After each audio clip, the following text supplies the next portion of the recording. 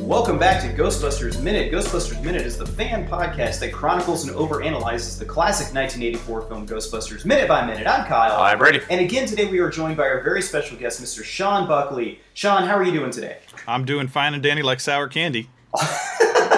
Nice! I love it. You're a poet and you didn't even realize. But thank you again for joining us. We had a blast with you on the show here yesterday, giving your insights and overanalyzations of minute number 66. So we said, hey, let's have Sean back for a few more episodes. So we're really lucky to have you here. But all right, well, you guys ready to get on into minute number 67? Let's do it. Let's do it. All right. So in the previous minute, we saw Walter Peck confronting Egon at the Ghostbusters headquarters basement.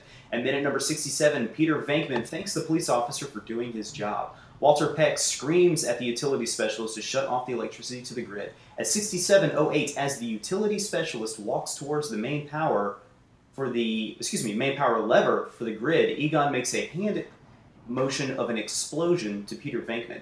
At 67:10, Egon, Janine, and Venkman slowly make their way up the staircase. At 67:12, as the utility specialist approaches the main power lever, Vince Clortho sniffs him up and down.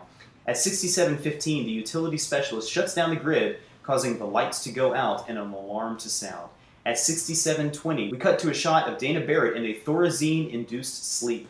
She is heavily panting. At 67:22, we cut back to the basement where the emergency lighting has come on.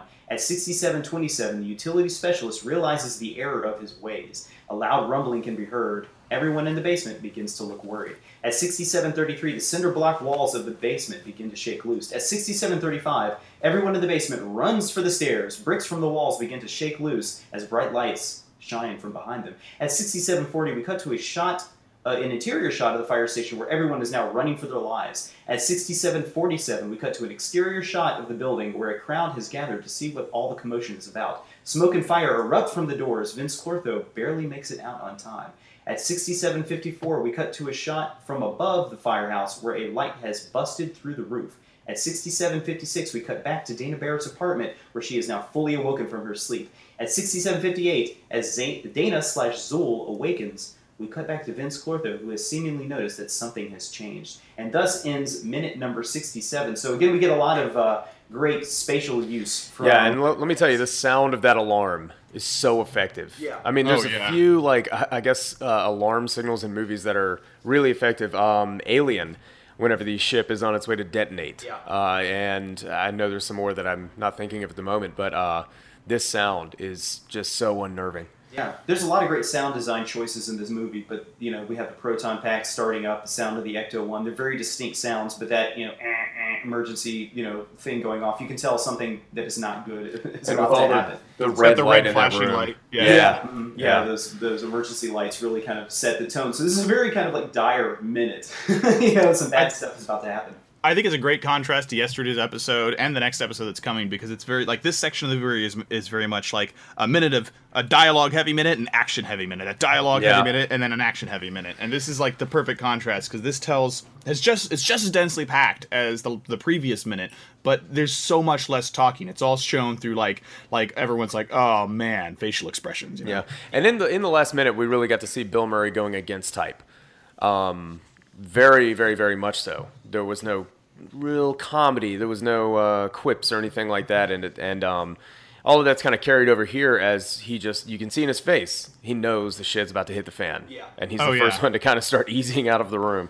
This whole section of the movie is him kind of coming out of that sleazeball persona and realizing, okay, it's time to get serious. And we're seeing that here. We saw that a few minutes ago when he was in Dana's apartment, and it's kind of a rare moment. I've got a video coming up about this, where he actually does his job. Peter never does his job, ever. He's a parapsychologist, but when Dana's in the thing, he kind of slips into that and says, I need to talk to Dana now, trying to to get into Zool's, or not Zool. What is she again? Is she Zool or Gother? She's Zool, yeah. She's Zool, yeah. She's trying to get into Zool's head, trying to get into a spirit's head, and that's his job, and he never does that, just like he's never serious in this scene. So it's kind of pivotal for him. We also see him doing his job where he's acting like the CEO, acting like the spokesperson of this company, where he's like, Eddie's officer, I'm Peter Venkman, I'm here to cooperate and do whatever is necessary. So yeah, you're right. You're seeing him be a professional. I think Right. when we first started this podcast, one of the things I said, now I realize it was a mistake, was that Peter Venkman doesn't grow a lot as a character. There's not a lot of growth. But getting into this movie and really overanalyzing it, I have found, like you were saying, Sean, that he's becoming more of an adult. He's taking his job seriously. He's actually starting to do his job now. Yeah, it's not just him growing as like a ladies' man or something like, okay, this is how I'm handling how I work with or play women in the beginning, and now how I'm going to do it with this woman that I'm so into. No, it's him growing up. He's like a little kid at the beginning, and now here he is as someone with, he's got to man up. Right. It's kind of perfect too, because it was clear that, and they make comments about this throughout the movie. He's never been out of academia ever before. He's like, even Ray says, you've never been in the private sector. And so he's finally growing up because he's no longer in college. He's been in college for over a decade. Look how old he is. Yeah.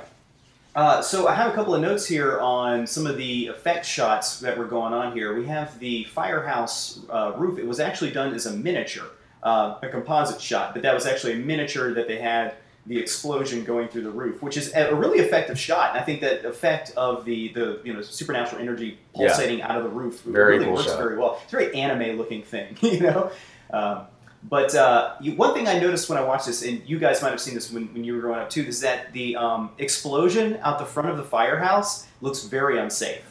Oh yeah. Oh, yeah, right behind your lead actors, too. There's a reason for that. Because they shot it in one take. They had a 3-camera setup. You can see there's a closer shot, kind of a close-up of them coming out the front of the firehouse, and then like a larger shot from the back, kind of an aerial shot, kind of looking down on it, and then there's even a higher shot of the explosion happening. Because of the miscoordination, or the coordination that happened here, the signal for the explosions went off before all the cameras were ready. Jeez. So because of that, the actors were inside the firehouse when the explosions were happening and all had to like run out. So that's why you see Rick Moranis kind of comes out there at the end while like sparks and stuff are flying up behind him. They're like actually running for their lives. Yeah, and he's still in character. Yeah, Sean, we were talking in the last episode. You brought up the great use of space that Rick Moranis does here, in his improv, and he's in a life and death situation here, and he's not breaking character. Right, he's still hobbling along with that weird Vince limp. Yeah, the Vince limp. He's got his arms kind of out. Everybody do the Vince limp. Yeah, the Vince limp is my favorite dance of the 1980s. So. Oh, man. But yeah, Joe Medjick on the Ghostbusters commentary actually said, and I quote here, "We were shooting outside the firehouse in New York, and because of all the special effects and the fact that we were using 3 cameras, it took a long time between takes to set up. When everything was ready to go, Ivan would signal for the cameras to roll, and then wait for a confirmation from each before yelling action.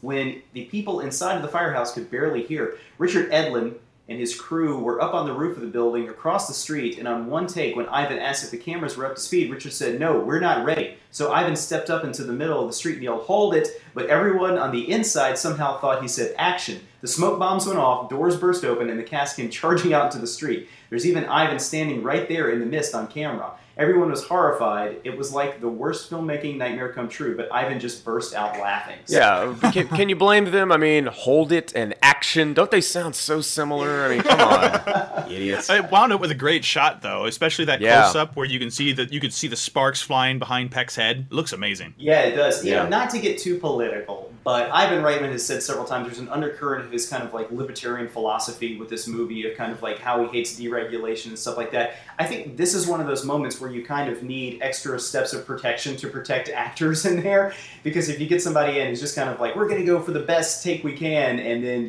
just kind of like flies by the seat of his pants, maybe this is the time the union should step in and have some things set up so that nobody's hurt. Oh yeah. But yeah, so this is a great minute. Like you said earlier, we had a very dialogue-heavy minute before, and this one's all action. Sean, you were talking yesterday about how you kind of grew up watching this movie as more of an action horror, adventure movie before you started realizing that there was a lot of comedy elements going on. This minute to me is the standard for like how the action, adventure element comes in. There's not a lot of humor going on here, except in maybe like the performance of Rick Moranis. But this is definitely like an action adventure 80s type minute. Oh yeah, and this is like, and it very much 80s, because this wouldn't qualify as an action scene in today's films, but it very much is, because it's all about the tenseness and the drama, and like little things in this scene really got to me as a kid, like the hyperventilating Dana. She's only there for a second, but that really freaked me out as a kid. Like it seemed like her performance isn't always great in this movie, but there it seems unnatural. Like why would someone be doing that? And the way it's shot over the bed, the way she's laying there with her hands on her chest and her hair, she's very beautiful. And then yet she's hyperventilating, and then when she comes to life, she's staring you right in the eye. It's pretty effective. Yeah, it's effective. It was really unsettling for me when I was young. I didn't put together the moment that she wakes up is the moment that Vin starts looking in the sky. You know, like there's some sort of like, you know, like the subnet connection between the two of them that, hey, it's time. This is the sign we were waiting for. Yeah, the everything in the next few minutes involving Vince, just kind of how they focus on him, just kind of walking around, and how when they're like, oh, where's the Keymaster? And there's a shot of him just kind of walking away into the sun as the shadows are coming back towards the Keymaster. Really cool moment. Yeah, all of that. All of the stuff involving Vince is great. If you overthink about it, like I tend to, it's also like when she wakes up is kind of the perfect moment where you can, like, it kind of ties into more. She hasn't just gone insane and can float. She really is tied into the supernatural pulse of the city. She can feel that a huge amount of, like, spiritual and ectoplasmic energy just exploded into the city, and, like, she feeds on it, and it makes her wake up into, like, not just the half possession, but, like, the full, all right, I'm ready to bring out Armageddon kind of thing. You say that you overthink it, and you were like, I don't know if you guys do. Welcome to Movies by Minute, Sean. Yeah, it's like, that's how it works. But, like, it's and again, I didn't think of it that way till I saw it. I was like, oh, it's timed perfectly with the explosion. Yeah. Like, that's a direct connection that, when you watch it casually, you just think, all right, she's awake now, whatever. And that's kind of the subtlety and great storytelling that makes this movie stand out. And, I know we've all said it, but, we all grew up with this movie thinking that this is a great movie, but really this overanalyzation has helped us to appreciate that how well sculpted and well crafted and almost seamlessly, because it's almost like subtle, like subconscious that this stuff is going on at the same time. It's better than it should be. Yeah, we should be seeing Stripes, and that's nothing against Stripes or goofy comedies or something like that. But this movie just, what the hell? Yeah, like, how is it this? It's perfection of craft. Perfection, yeah. Right. It's just one of those. It's like you mentioned. I think you were on. You mentioned in the pre-show that you were on a Back to the Future podcast not too long ago. It's like that's also one of my perfect movies that I just don't know how it got so perfect. Yeah. It just did everything right even when it shouldn't have. And when we had Scott and Nick on from Back to the Future Minute on our podcast, and I think I mentioned this on theirs as well, like you're saying, Back to the Future is a perfect movie. This is just about a perfect movie. I mean, they're almost as perfect as movies can get. But their craft is so different. Ghostbusters is very improv in the moment, and they could tell that they had a lot of actors who knew how to use space because of their improv history. Back to the Future is like to the moment, to the second, like crafted so well that things have to go planned out. Yeah. Exactly. There's things going on in the depth in the background of the shot. It's very planned out, but they both work so well, coming at the same medium from different philosophies. But yeah, and like that's the thing about the Ghostbusters. The film, the first one, is almost every scene works. There's only one scene that I don't think works, and that's because it's part of a larger scene that was cut. Which scene is that? That's the ghost blowjob scene. Oh, yes. It works as kind of just a throwaway comedic moment, but you're right. It is. You can feel that this was something that wasn't work, that they pulled maybe the most shocking moment out of and stuck it in. Right, like I didn't get it as a kid. I almost didn't get it as an adult because it kind of just, it doesn't even fit in with everything that's going on. And then you read like, oh, it was part of this whole thing that we wanted to do where Ray is like has a love plot with a ghost or something, and it was it's probably best that was cut, but when they left that in, it's like that almost doesn't work. It kind of works, but it's not as finely crafted as everything else. Exactly. Well, that's about everything I got for minute number 67. Do you guys have anything else? Nope. I do have some more notes, if you don't mind saying. Quick things. One of my favorite lines in the movie is actually in here, in this limited dialogue, where Bill Murray goes up to the dude in the blue hat and says, "My friend, don't be a jerk." Yeah. I really like that line. I don't know why. I also got to say that blue hat guy, he's got some really nice fitting jeans. I'm just saying, you got nothing to imagine with his caboose there. They fit really good. And you mentioned this in the minutes when Harold Ramis mouths the boom. I love that about this performance because everything Egon does is subtle and quiet. Yeah. And this sort of like he's also, and you probably mentioned this before when they in the Hedgewick hotel ghost scene, Slimer, he's miming to Peter how much everything costs. Oh, yes, yeah. Which we found out that apparently in the pan and scan VHS releases of that movie, that was actually off screen. Oh, So yeah. that's something that people have Roland kind of picked on now that they have like, full frame, like widescreen versions of the movie. But that's such a great subtle acting choice by Harold Ramis. Sean, you mentioned something there about his little boom hand signal. There's a lot of jargon going on here, and if you're in question about what's going to happen or what they're doing, it's all explained in one little nonverbal exchange. Right. Yeah, and it's nice and subtle and quiet, and it's not overstated, but you get it. And speaking of that explosion, there's one more thing here about this scene that I always kind of notice. So, the containment unit, when it's getting ready to explode, you see steam pushing out the bricks behind the wall, and it's moving bricks. Yeah. And I like this because in the cartoon, which isn't canon to the movies, but who cares? The containment unit is huge, but in the film it looks tiny, and this kind of implies that there's more technology behind the wall, and it's bigger than you think. And when I was talking about this yesterday's show, this is almost weird because it kind of implies that Egon intentionally built a brick wall behind the containment unit. But in the beginning of the movie, he's like, man, we need to redo all the wiring. So he was definitely back there. Right, yeah. Yeah, and the fact that there's like actual light coming out from behind those bricks is also kind of creepy. Yeah, Right. It's weird. Their use of like bright lights in this movie is a little different from other horror movies of the day and age, and it also makes it stand out as well. But yeah, I was curious. I was thinking about that too when I was watching it, Sean. That there's there's more going on to the structure than we're actually seeing. Yeah. Right, and it kind of makes sense. Like I always wondered why the basement was so small. Like it's like this is a small basement for a huge building, and then I saw like, oh, okay, there's more going on behind this brick wall. I wonder why they needed to build a brick wall. And I think they actually addressed that in the Ghostbusters video game too. When you go down into the basement to check out the containment units, they mention there's more back here, and there's another door you go through, and I think there's like a fisherman. No, you have to catch Slimer. That's what it is. Right, and there's this whole under the building area that was maybe what happened when it blew out, and they just didn't rebuild the wall. I think you're right. Yeah. Oh man. Very cool. Deep cuts there. That's all I got, though. Awesome. Me too. Okay, that's all I've got for minute number 67 here. So, Sean, we're going to have you back again tomorrow to talk about minute number 68. We got some Fantastic. more awesome stuff going on there. So, all right, folks, well, thank you so much for joining us. Sean, again, can you tell everybody where they can find you on the web?